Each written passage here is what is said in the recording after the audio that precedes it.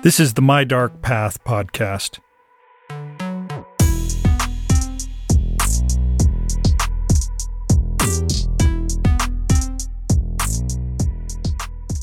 One of the greatest ironies of work travel is this. Sometimes you just don't care where you are. You just want to get to your hotel, eat, sleep, Uber to your meetings, get back to the hotel, and then get home. When that mood strikes, what sits outside the conference center or hotel room is irrelevant. It could be a strip mall or the Eiffel Tower. Neither is sufficiently enticing to make you get out and explore. Sadly, this is how I felt for the first few days on my first trip to Singapore. All the glories of this multicultural island couldn't shake me out of this travel malaise. Fortunately, with just a few days left, that fatigue wore off, and I set out to explore the downtown area, which features the astonishing Triple Tower known as the Marina Bay Sands. This iconic resort building is one of the most expensive standalone casino properties in the world. You may have seen it in the film Crazy Rich Asians. It's really 3 separate buildings, unified on the roof level with what's known as the Sky Park.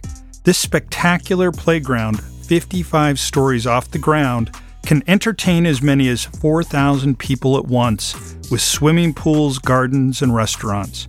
You don't have to be interested in gambling to appreciate this magnificent sight.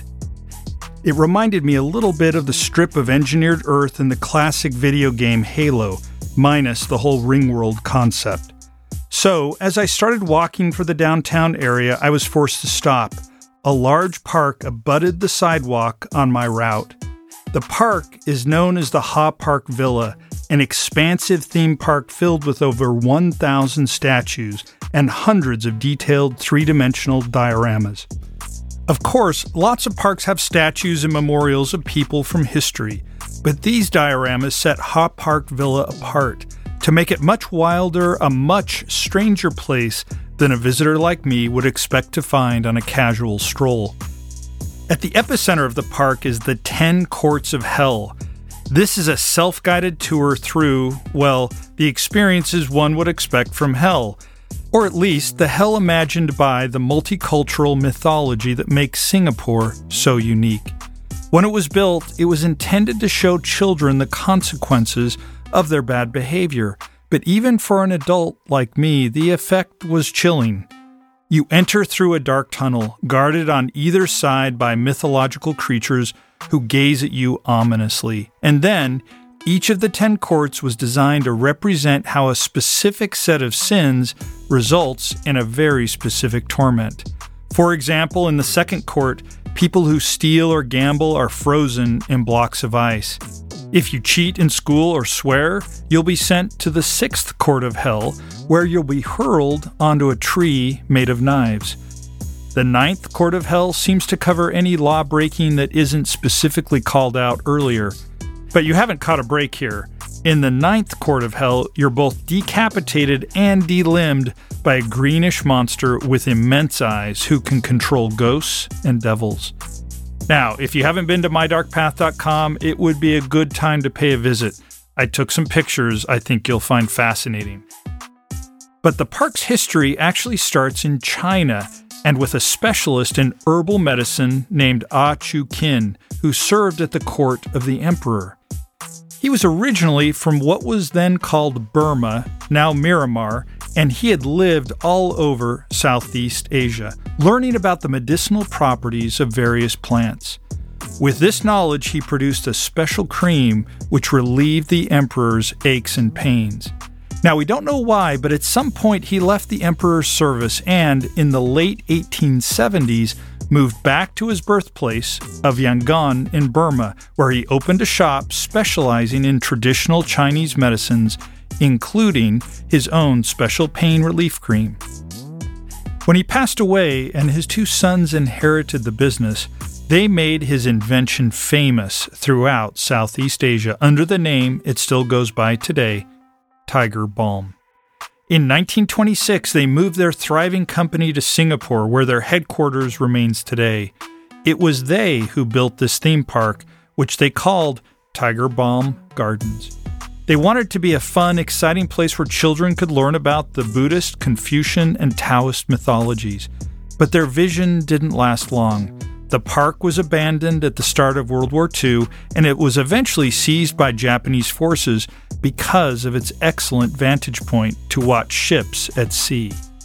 Nowadays, the park is once again available to stimulate, illuminate, and, if you've got a guilty conscience, intimidate. With the graphic dioramas of the 10 Courts of Hell, it's not surprising that ghost stories have haunted Ha Park Villa for decades.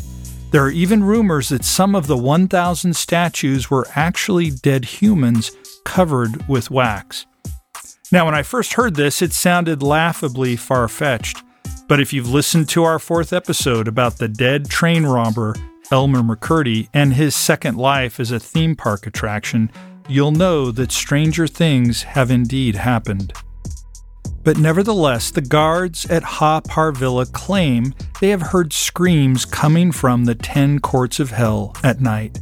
Other visitors seeing broken statues have believed that they have contained dark spirits, which have now escaped to spread evil through the world. I admit I was struck by the overwhelming number of statues in the park.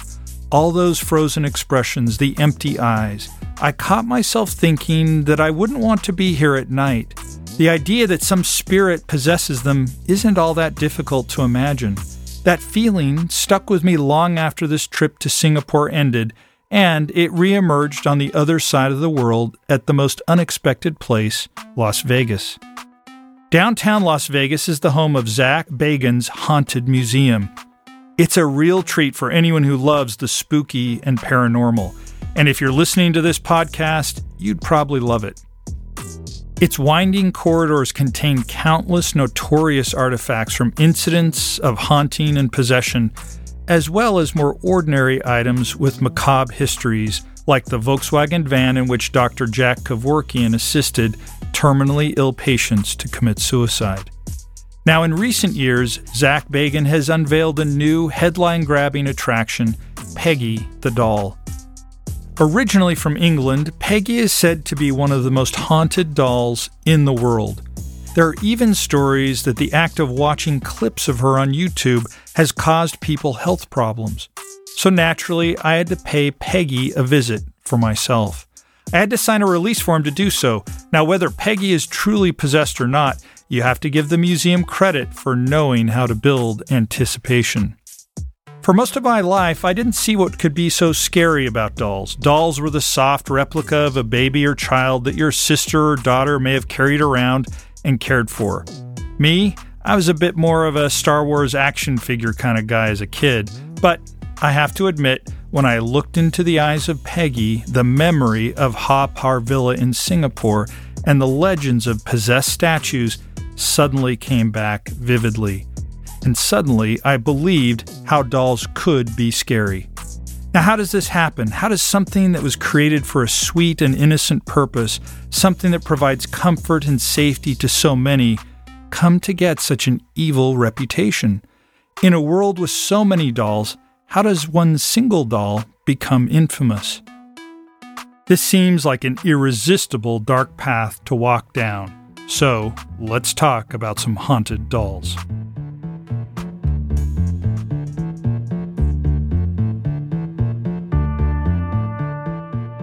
Hi, my name's M.F. Thomas. I'm an author and a lifelong fan of strange stories from the dark corners of the world. Growing up, I was enthralled by any hint of exciting, forbidden knowledge that waited behind the names and dates we learned in school. And these days, as I travel the world, there's nothing I enjoy more than to get off the traditional tourist map and find a place or story that's been overlooked, dismissed, or ignored. In every episode, we explore the fringes of history, science, and the paranormal. We explore unique topics that intrigue and excite, and every once in a while, we'll send a shiver down your spine. So if you geek out over these topics, you're among friends here at My Dark Path. To see content related to every episode, visit mydarkpath.com. And when you're there, be sure to register for the My Dark Path newsletter, and you'll be entered into a frequent drawing for a unique book or other item from my own cabinet of curiosities. And thanks for listening. I'm grateful you've chosen to spend time here with me, walking the dark paths of the world together. Let's get started with Episode 10, Haunted Dolls.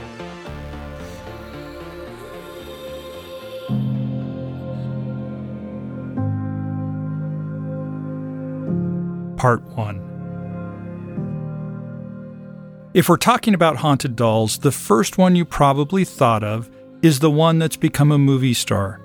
Annabelle the doll first appeared in the hit horror film The Conjuring and has since starred in 3 movies of her own. The image of her on the screen is unforgettable, sunken ocean blue eyes that look alarmingly human, except for that crack in the porcelain of the right one. Red painted lips that open into a menacing, toothy smile. Golden blonde hair that hangs in delicate braids tied with a red ribbon. Somehow that frozen smile manages to wake our worst nightmares, stirring up memories of that doll from grandmother's cabinet that we always feared might be watching us, waiting for an opportunity to jump through the glass. And it's not hard to understand why porcelain dolls in particular are so haunting. It's the uncanny resemblance. These dolls look too human, too familiar, like a child frozen in a mold. One of the ironies of Annabelle's iconic appearance is that it's actually a Hollywood creation. If you ever go see the, quote, real Annabelle, it doesn't look anything like she does in the movies. But perhaps that's the case with so many celebrities. The real Annabelle is an ordinary Raggedy Ann doll. Soft, floppy limbs, hair made out of bright red yarn, a triangle nose, and button eyes. She looks jolly and sweet, and not menacing at all. Perhaps that's why the story that gets told about the real Annabelle feels even more bone-chilling. When you picture something so ordinary, something just about everyone has run across in their childhood, and then imagining it harboring a secret darkness, it shakes you. I think there's an unspoken trust between a child and the plaything. It's supposed to be warm and loving. It's supposed to be innocent. So now, when we talk about the so-called true story behind Annabelle, we have to venture into the world of Ed and Lorraine Warren, the husband and wife team of self-proclaimed demonologists, whose stories are the basis of all those Conjuring and Annabelle films. The Warrens referred to themselves as psychic researchers and paranormal investigators, and they collected the relics of the hauntings they investigated, often cursed jewels, human skulls, and other types of objects, and kept them locked away in their basement, which they referred to as the Occult Museum. They claimed to have conducted over 10,000 supernatural investigations during their careers.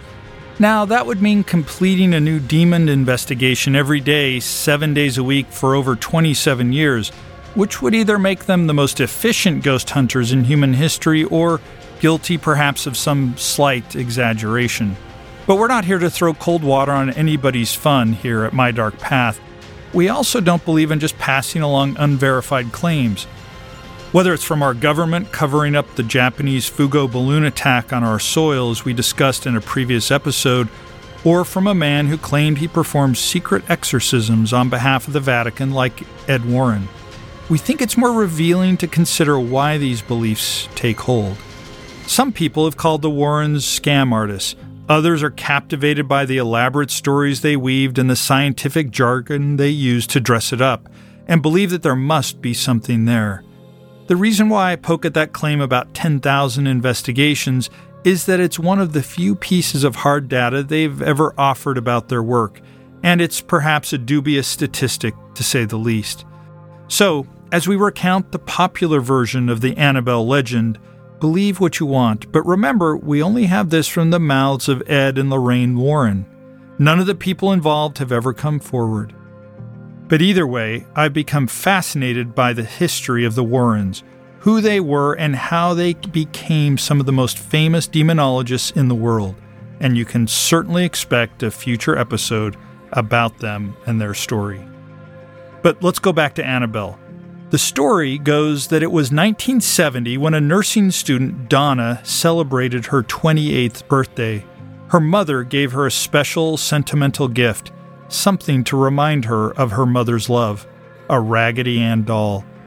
The doll was ridiculously oversized, about the size of a toddler, but But Donna was grateful for the meaningful present, and she placed Raggedy Ann front and center on her bed. But it wasn't long before strange things started happening in Donna's apartment, which she shared with her friend Angie, who was also a nursing student. First, they noticed that the doll would change positions. Donna would place it on its back when she left the room and find it on its side when she came back. Sometimes the legs or arms would suddenly be crossed when neither woman had crossed them. Like anyone, they believed at first it must be a trick of the eye. The changes were so small, hardly even noticeable. Maybe Donna had slammed the bedroom door shut too hard, causing the doll to fall on its side. Maybe a breeze from an open window blew one leg over the other. There were many easy explanations, and after all, these two overworked nursing students had enough on their minds. But things only got stranger, and in ways that got harder and harder to explain. Raggedy Ann was starting to switch rooms. Donna would leave the doll on her bed and come home to find it on the couch, sitting up straight with its arms crossed, almost stern-looking. Or she would leave it on the couch and come home to find it in her room with the door shut behind it. On more than one occasion, she returned home to find the doll standing upright, leaning against a dining room chair, staring cryptically ahead. And around this time, the story goes, messages started appearing out of nowhere. Pieces of parchment paper would show up on the bedroom floor with phrases like, "Help me," and "Help us," scribbled across them in a child's messy handwriting. This put a chill down Donna's spine. There was no parchment paper in the house, so where did it come from? Donna and Angie decided there must be an intruder in their home, someone sneaking around messing with them, trying to get a rise out of them. So to test their theory, they started taking measurements. They marked exactly where the front rug was located so they could see if it moved. They marked doors that were open and closed, the contents of the refrigerator, how many pencils they had in a drawer. But after days of this rigorous documentation, they found that the only thing that ever moved was the doll. One day, Donna left the doll on a living room couch and came home to find it on her bed. As she approached it, feeling uneasy, and upon inspection, found that it was dripping red liquid from its eyes and chest. Was it bleeding? There was nothing to explain the liquid, no ketchup left out, no Halloween makeup. But now, genuinely frightened of the doll, Donna and Angie decided to contact a medium. This medium conducted a seance where she opened communication with the ghostly spirit of a little girl.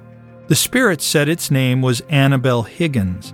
She was maybe 7 or 8, and she claimed to have died on the property that the apartment was now built on.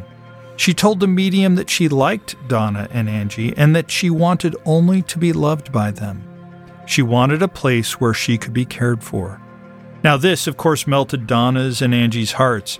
They invited her to stay inside their Raggedy Ann for as long as she wanted to. They would be happy to take her in. There was just one problem. The spirit, Annabelle, had been lying to them. She was looking for a human host and, perhaps like a vampire, only needed to be invited in. A few weeks later, Angie's boyfriend Lou was taking a nap while the women were out of the house. He had a nightmare in which he was being attacked by Annabelle. She was holding him down and strangling him. He awoke in a sweat. Annabelle was sitting beside him, watching. He felt something wet on his chest and looked down to find bloody claw marks on the skin. Then, these seemingly deep scars healed completely in a matter of days, leaving no mark behind. Donna and Angie realized they needed to get rid of the doll. They called upon an Episcopal priest, Father Hegan, who they hoped could get rid of the spirit. Father Hegan was wary of handling the situation alone, and as he passed his request up the ranks of the church, someone in the chain of command contacted Lorraine and Ed Warren. The couple came for Annabelle right away. They had a priest perform an exorcism on the apartment. Then they buckled the doll into the back seat of their car to drive home. They claimed that Ed decided to steer clear of the highway, afraid that the doll might resist being taken away, And sure enough, they claimed that the brakes on their car began to fail, nearly causing a serious accident, until Ed splashed the doll with holy water. Today, Annabelle sits in a glass cabinet in the Occult Museum. A sign on the door reads, "Warning, positively do not open." It's an unnerving exhibit once you've heard of the story, and stories persist of people who've suffered all sorts of calamities for taunting or disrespecting the Raggedy Ann doll. Now, what you won't see is any sign of the parchment paper she supposedly wrote messages on. You won't see any documentation of the Catholic Church enlisting the Warrens for assistance. You won't see any evidence at all that Donna, Angie, Father Hegan, or any of the other people identified ever existed. 7 years before the Warrens claimed to have captured this doll, there was an episode of the legendary television series The Twilight Zone called The Living Doll. In this episode, a doll known as Talkie Tina seems to slowly drive the father of a family mad by saying things it shouldn't, by seeming to move around on its own, until he finally trips over her and falls to his death. The mother of the family who finds the doll by her husband's dead body is named, of course, Annabelle. Is this a coincidence? It could be, but the more interesting coincidence, I think, is how much of the story of the Warrens resembles the story of another haunted doll that came before her. Let's head down the coast to Florida and meet Robert.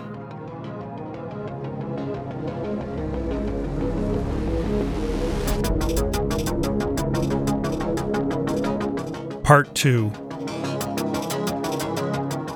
The strange case of Robert Eugene Otto. He always preferred to be called Gene. He was a successful painter and writer for much of his life and something of an eccentric member of the community of artists that sprung up around Key West in the early 20th century. Unlike some of the other artists, he was a native of the area, the scion of a prominent Floridian family.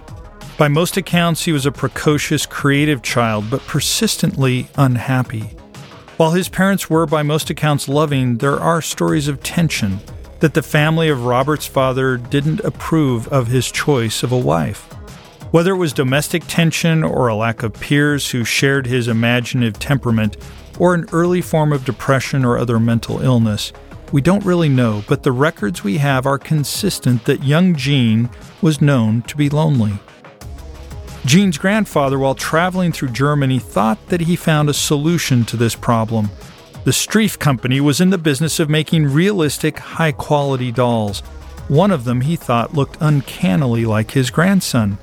The doll was hand-sewn, carefully stuffed with straw, and lovingly dressed in a sailor suit that matched one of Gene's favorite outfits. And it was 40 inches tall, nearly the size of young Gene himself. Gene's grandfather purchased the doll and had it shipped to Florida from Germany to be a birthday present to young Gene. This was 1904. One detail that would have been an unpleasant surprise to me, well, apparently the doll's face was originally painted in the style of a harlequin or clown. But maybe that's just how I feel about clowns, and I know I'm not alone, but apparently Gene didn't mind and the painted makeup wore off fairly quickly. In fact, Gene was delighted in every way by this new companion in the sailor suit. He started to call him Robert, his own given name, and people often joked that the two of them could practically be twins. Robert the doll was Gene's constant companion. Gene played with him day and night, indoors and outdoors. When the family ate dinner, Robert joined, and by some accounts, on most nights, they actually set a place at the table for him. When the family went on holiday, Robert came along too, and every night Gene and Robert would go to bed in Gene's turret room in the Otto family mansion. It is here that the first strange incidents occurred. Gene would stay up late playing with Robert, like any child would with a favorite toy, and he would have long, animated conversations with Robert. That's not so unusual, but in the case of Robert, there was another voice, and it talked back. When they first heard the voice, Gene's parents naturally assumed that it was just the boy play acting, making up a voice for his imaginary friend. The more they heard this voice, though, the more it sounded unlike anything they had ever heard their little boy say. It was almost as if someone else and not Jean was speaking. Then, one night, the family said there was a clamor of noise from Jean's room. The parents rushed to investigate and found that Jean's room had been ransacked. Furniture was broken, toys were strewn everywhere. Again, this wouldn't be a surprise in many children's bedrooms, but Jean wasn't known to be messy or destructive. He cried out, "Robert did it," and pointed to the doll where he sat at the foot of Jean's bed. And this wouldn't be the last time such things happened. More things were broken, more messes were made, and every time, Jean would blame Robert. One story says that the family pet, a dog or cat, we just don't know, was constantly harassed. Another story told of the smashing of valuable china. Whatever the truth of these stories, we do know that multiple incidents involving Robert occurred, and we do know that Jean blamed them on the doll. And then there was the screaming. Every so often, Jean would wake up screaming in the middle of the night. He'd never experienced night terrors before Robert. One night, Jean's father came to check on him, only to discover that Jean was cowering beneath the covers and pointing at Robert, who was sitting at the foot of the bed. Over time, Jean's parents, family, friends, and household servants came to fear Robert. Even if it was just an ordinary doll, the emotions he seemed to bring out in Jean were very real and very troubling. The story started to spread beyond the walls of the house. Neighbors talked about a strange child who would watch them through the upper story windows. School children who walked past the Otto mansion claimed that Robert would watch them, run back and forth between the windows, and even mock them while they walked to school. It was no longer a question of whether this was just Jean's imagination. Other people were starting to believe that there was something frightening about Robert the doll. Eventually, Jean grew up and went away to study art in Paris. He didn't take Robert with him. The doll was put away in the attic, but that wasn't the end of it. It's reported that Jean's parents would occasionally hear sounds coming from the attic. Sometimes the noise was like running footsteps, but sometimes they say they heard a voice giggling. Jean married a woman named Annette Parker who adored him. They moved into the family mansion. As she had only known her husband away from this house, she was shocked to see the intensity of his attachment to the doll. Jean insisted that Robert be taken out of the attic and moved into his childhood room. During the days, Jean would paint with Robert nearby. Annette certainly disliked the doll, but we don't know precisely why, as she never committed her feelings to record. But there are stories.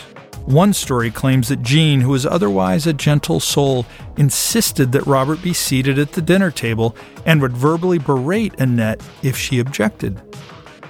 Another story says Annette would overhear Jean having arguments with Robert in a low voice but loud enough that she could hear them from another room. If Jean left the home for any prolonged period of time, Annette allegedly felt unsafe with Robert. She would put him in a chest in the attic. Some wild stories come out of this, that Annette lost her mind, that Robert escaped the chest and she was frightened to death, and that she wound up in an asylum. These three stories are definitely false. Annette remained in the house and became a widow when Jean passed away, heartbroken like so many other widows. Jean died in 1974 and Annette in 1976. Not long after, a woman named Myrtle Reuter acquired the Otto mansion, and Robert was still there. She kept him in Jean's old room, and while Miss Reuter had no prior connection to the family or the doll, the stories continued. It seems as though the neighborhood wouldn't let the legend die. Locals would whisper that the doll was watching them from the windows. Others who didn't know that Robert was a doll claimed that a child dressed in a sailor suit was being held prisoner, locked in the upper room. In at least one case, a plumber who was working in the turret room where Robert sat swears he heard a giggle behind his back, and when he turned, the doll had moved. These stories persisted long enough to get the attention of the media. Malcolm Ross of Solaris Hill, Key West, investigated the doll in the 1980s while looking into local folklore. He visited Robert in the company of friends, but his curiosity soon turned to deep discomfort. He says that upon entering Robert's room, he felt an icy chill of discomfort. He said, quote, "It was like a metal bar running down my back. When we walked through the door, the look on his face was like a little boy being punished. It was as if he was asking himself, who are these people in my room and what are they going to do to me?" End quote. As his friends pointed out the child-sized furniture in the room, Malcolm claims that Robert seemed to be following the conversations. When one of the friends said, "What an old fool Jean must have been," the expression on the doll's face seemed to change. The doll wasn't happy. Robert recounted, quote, "There was some kind of intelligence here. The doll was listening to us," end quote. In 1994, Myrtle Reuter donated Robert to the East Martello Museum. The notes from the intake say, quote, "She believed the doll was haunted and moved around her house," end quote. Myrtle died just a few months later, but Robert's story was still going strong. In the months before Robert was officially put on display, the word got out that he was in the museum's possession. Locals and tourists clamored to see the doll, creating what the small museum staff called an odd sort of energy. When he was finally and officially unveiled to the public, he became a hugely popular attraction and the subject of further superstition. Even locked in a display case, he still seems to be able to cause mischief. Electronic devices have a tendency to malfunction around Robert. Cameras, it's said, rarely work properly. And weirder still, a great many people claim to have suffered from profoundly bad luck after paying Robert a visit. They shouldn't have mocked the story of Robert and Jean, they say, or they shouldn't have taken a picture.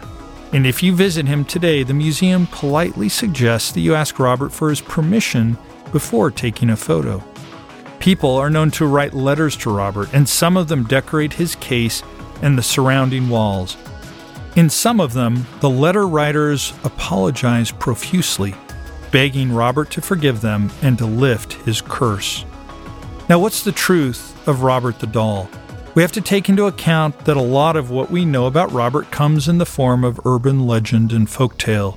This is only exacerbated by Robert's popularity. He's been featured in multiple podcasts and television shows, has his own line of merchandise, and has even inspired a string of horror movies that are loosely based upon his story. And that means we have to untangle misconception and outright fabrication from the actual historical record. At My Dark Path, this is sometimes what we refer to as fun, but even when we do that, what's left is still intriguing and unsettling. It's undeniable that Jean was unusually attached to Robert. There are multiple direct witnesses to bizarre incidents, like the overheard conversations, the screaming at night, the giggling and sounds of movement when Robert was supposedly packed away. We know that Annette loved her husband Jean and hated his doll. We know that his subsequent caretaker, Myrtle Reuter, believed that Robert was haunted and moved around. And then we have thousands of people who believe that Robert has somehow profoundly affected their lives. And why? Because Florida is so near to the West Indies, there are theories that try to connect Robert to the practice of voodoo, speculating that either Jean took an interest in the occult or that there was a West Indian servant in the house who was actually the one who gave Jean the doll. But we have no evidence that such a servant ever existed, and though Jean was known to be an unusual child, it doesn't seem likely that he suddenly would have developed expertise in voodoo rituals. The popular psychological theory is that Robert represents a case of what's known as emotional transference. In psychology, it's suggested that a person who suffers a trauma can unconsciously transfer that trauma to another person or even an inanimate object. In paranormal studies, this process can take on supernatural force. Stories of poltergeists, of possessions, they often disguise painful secrets hidden under the surface of a seemingly happy family or a seemingly functional person. Maybe Jean was just a distressed, highly imaginative child who didn't fit in. And Robert provided an outlet for impulses and ideas that Jean's family would have found unacceptable. Psychologists would have had a field day with the fact that Robert was Jean's own birth name. That would be how we would put it using the rigorously scientific approach. Jean was a troubled child who blamed his outbursts on his imaginary friend, a doll who looked very much like him. And in a strange way, you can almost understand his parents preferring to believe this fiction, because then Jean could still be their beloved child and not a hurt soul suffering from anxiety, depression, or anger who needed help. By the time the neighbors started to reinforce the myth with their own rumors, it almost stops mattering whether Jean actually brought Robert to life or not. The myth of Robert the doll, an innocent toy meant to comfort, then transformed into some sort of a monster, is real enough. If you'd like to find out for yourself, you can visit Robert at his current home in the East Martello Museum, not far from the old Otto Mansion, which is now a bed and breakfast known as the Artist's House. You could make a vacation of it. Key West is beautiful at the right time of year, and there's a fantastic pirate museum nearby. Lots of interesting food and beautiful views. And then there's Robert. Just be sure to ask his permission before you take his picture.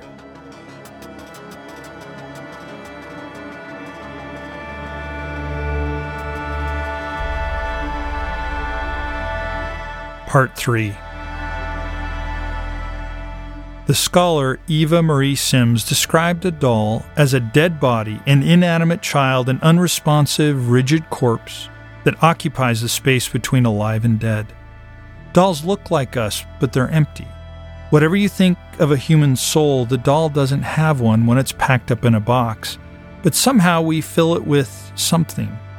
If you think about it, those Toy Story movies are pretty disturbing when they suggest that toys are sentient, living beings that think, plan, and feel pain and have free agency, and that come to life when we're not looking.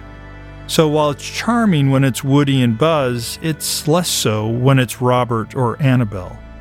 The fear of dolls is so common that there's actually a term for it, pediophobia.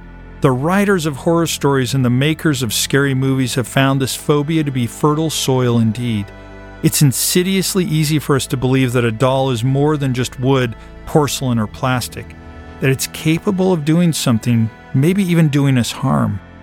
It only gets worse when you add ventriloquism to the mix. When a doll speaks, who is it that's really talking? In his essay, The Uncanny, Sigmund Freud, the father of psychology, singles out the haunting and creepy nature of dolls as an example of the uncanny. Things from everyday life that make us ultimately uneasy, anxious, and afraid. In the field of robotics, they've derived a term from this, the uncanny valley. If something looks somewhat lifelike, a person is charmed by all the ways it reminds us of ourselves. A clock looks like a smiling face, the way we can imagine the feelings and motives of a cute animal. But if you get too close to imitating human life, we stop focusing on what's similar and we start focusing on what's different. The lifelessness of the eyes, the unnatural way the mouth moves, and we become unsettled and disturbed. And when this happens, your simulation of life has fallen into the uncanny valley.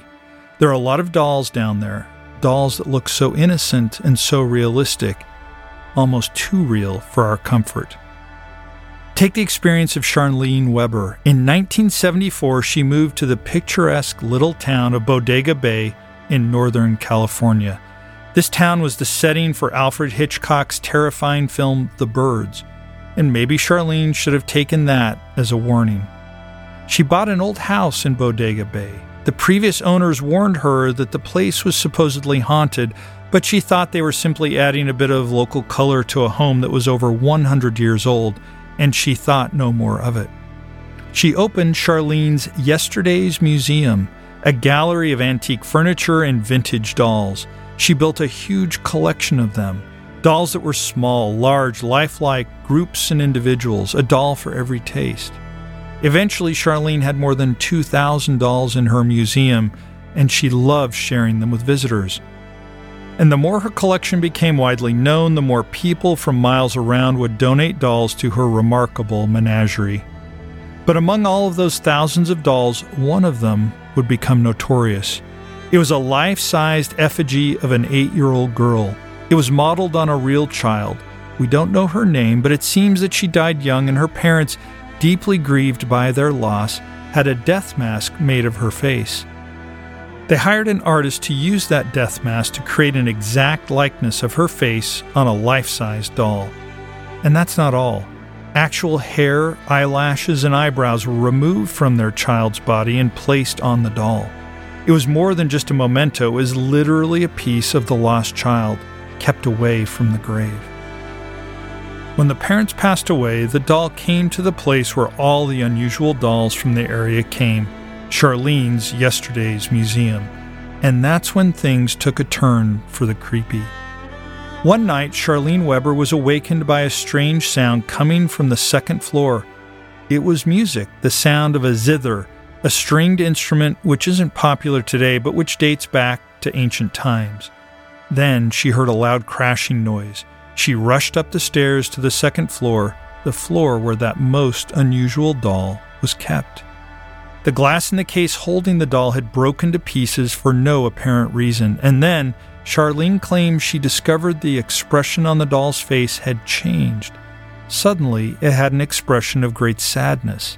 There was even a tear on the doll's cheek as if she had been crying.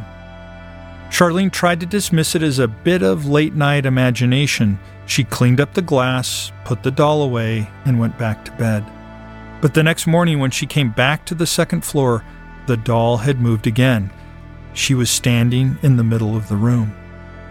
As time went on, visitors started to ask Charlene questions about the tall, bearded gentleman in Victorian clothing who stood near the doll. One visitor said that the gentleman was leaning over the child-sized bed, as if checking on a sick child. But Charlene had no roommates, no employees, and certainly no one who liked dressing in Victorian clothing. She never saw the supposed gentleman herself, but the repeated questions became impossible to ignore.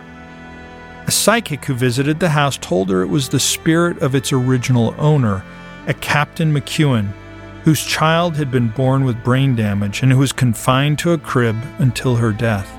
Charlene began to wonder if this strange doll, the one created from the death mask of another tragically lost child, had awakened the old sense of loss and sadness from one parent who had lost a child in this house. For years after, Charlene would occasionally hear the same zither music coming from the upstairs room and knew that if she climbed the stairs to investigate, she would find the doll. Only that doll, among thousands in her collections, moved to a different place than where she had left it. Charlene Weber died in 2009 at the age of 79. Her family inherited her collection and gave away most of the dolls. There does not seem to be any record of what happened to the life-size doll of the little girl. It might still be out there, searching for a kind spirit to watch over it, or perhaps searching for the unknown grave where the remainder of its mortal remains lies interred. Now, we've come a long way in this episode, from the 10 courts of hell in Singapore to a little boutique museum in Bodega Bay. You might call it a dark path through the uncanny valley. Human beings have been making effigies of ourselves for as long as we have a historical record. It's something we seem innately compelled to do. Maybe it's a way of wondering about ourselves and what these bodies are that we occupy during our mortal existence.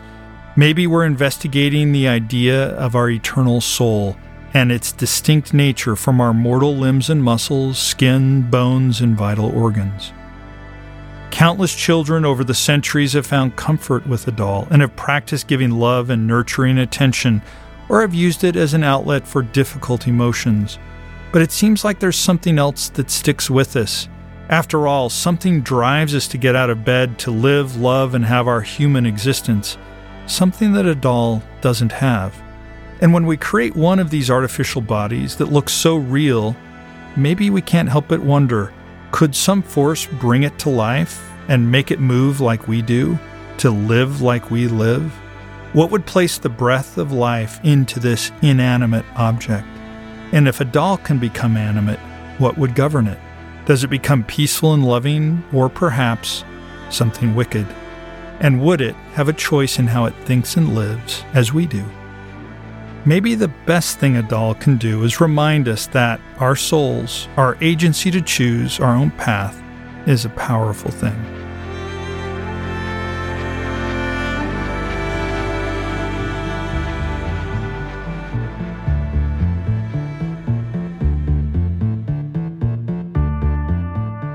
Thank you for listening to My Dark Path. I'm MF Thomas, the creator and host, and I produce this show with the indispensable Emily Wolfe.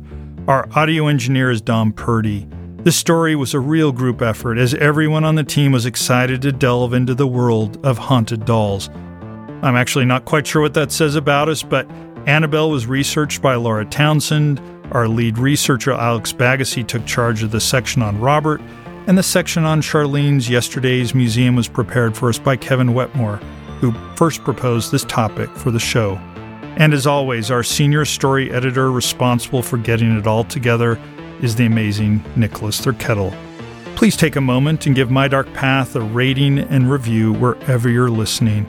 It definitely helps us reach a broader audience. Again, thanks for walking the dark paths of history, science, and the paranormal with me, your host, MF Thomas. Until next time, good night.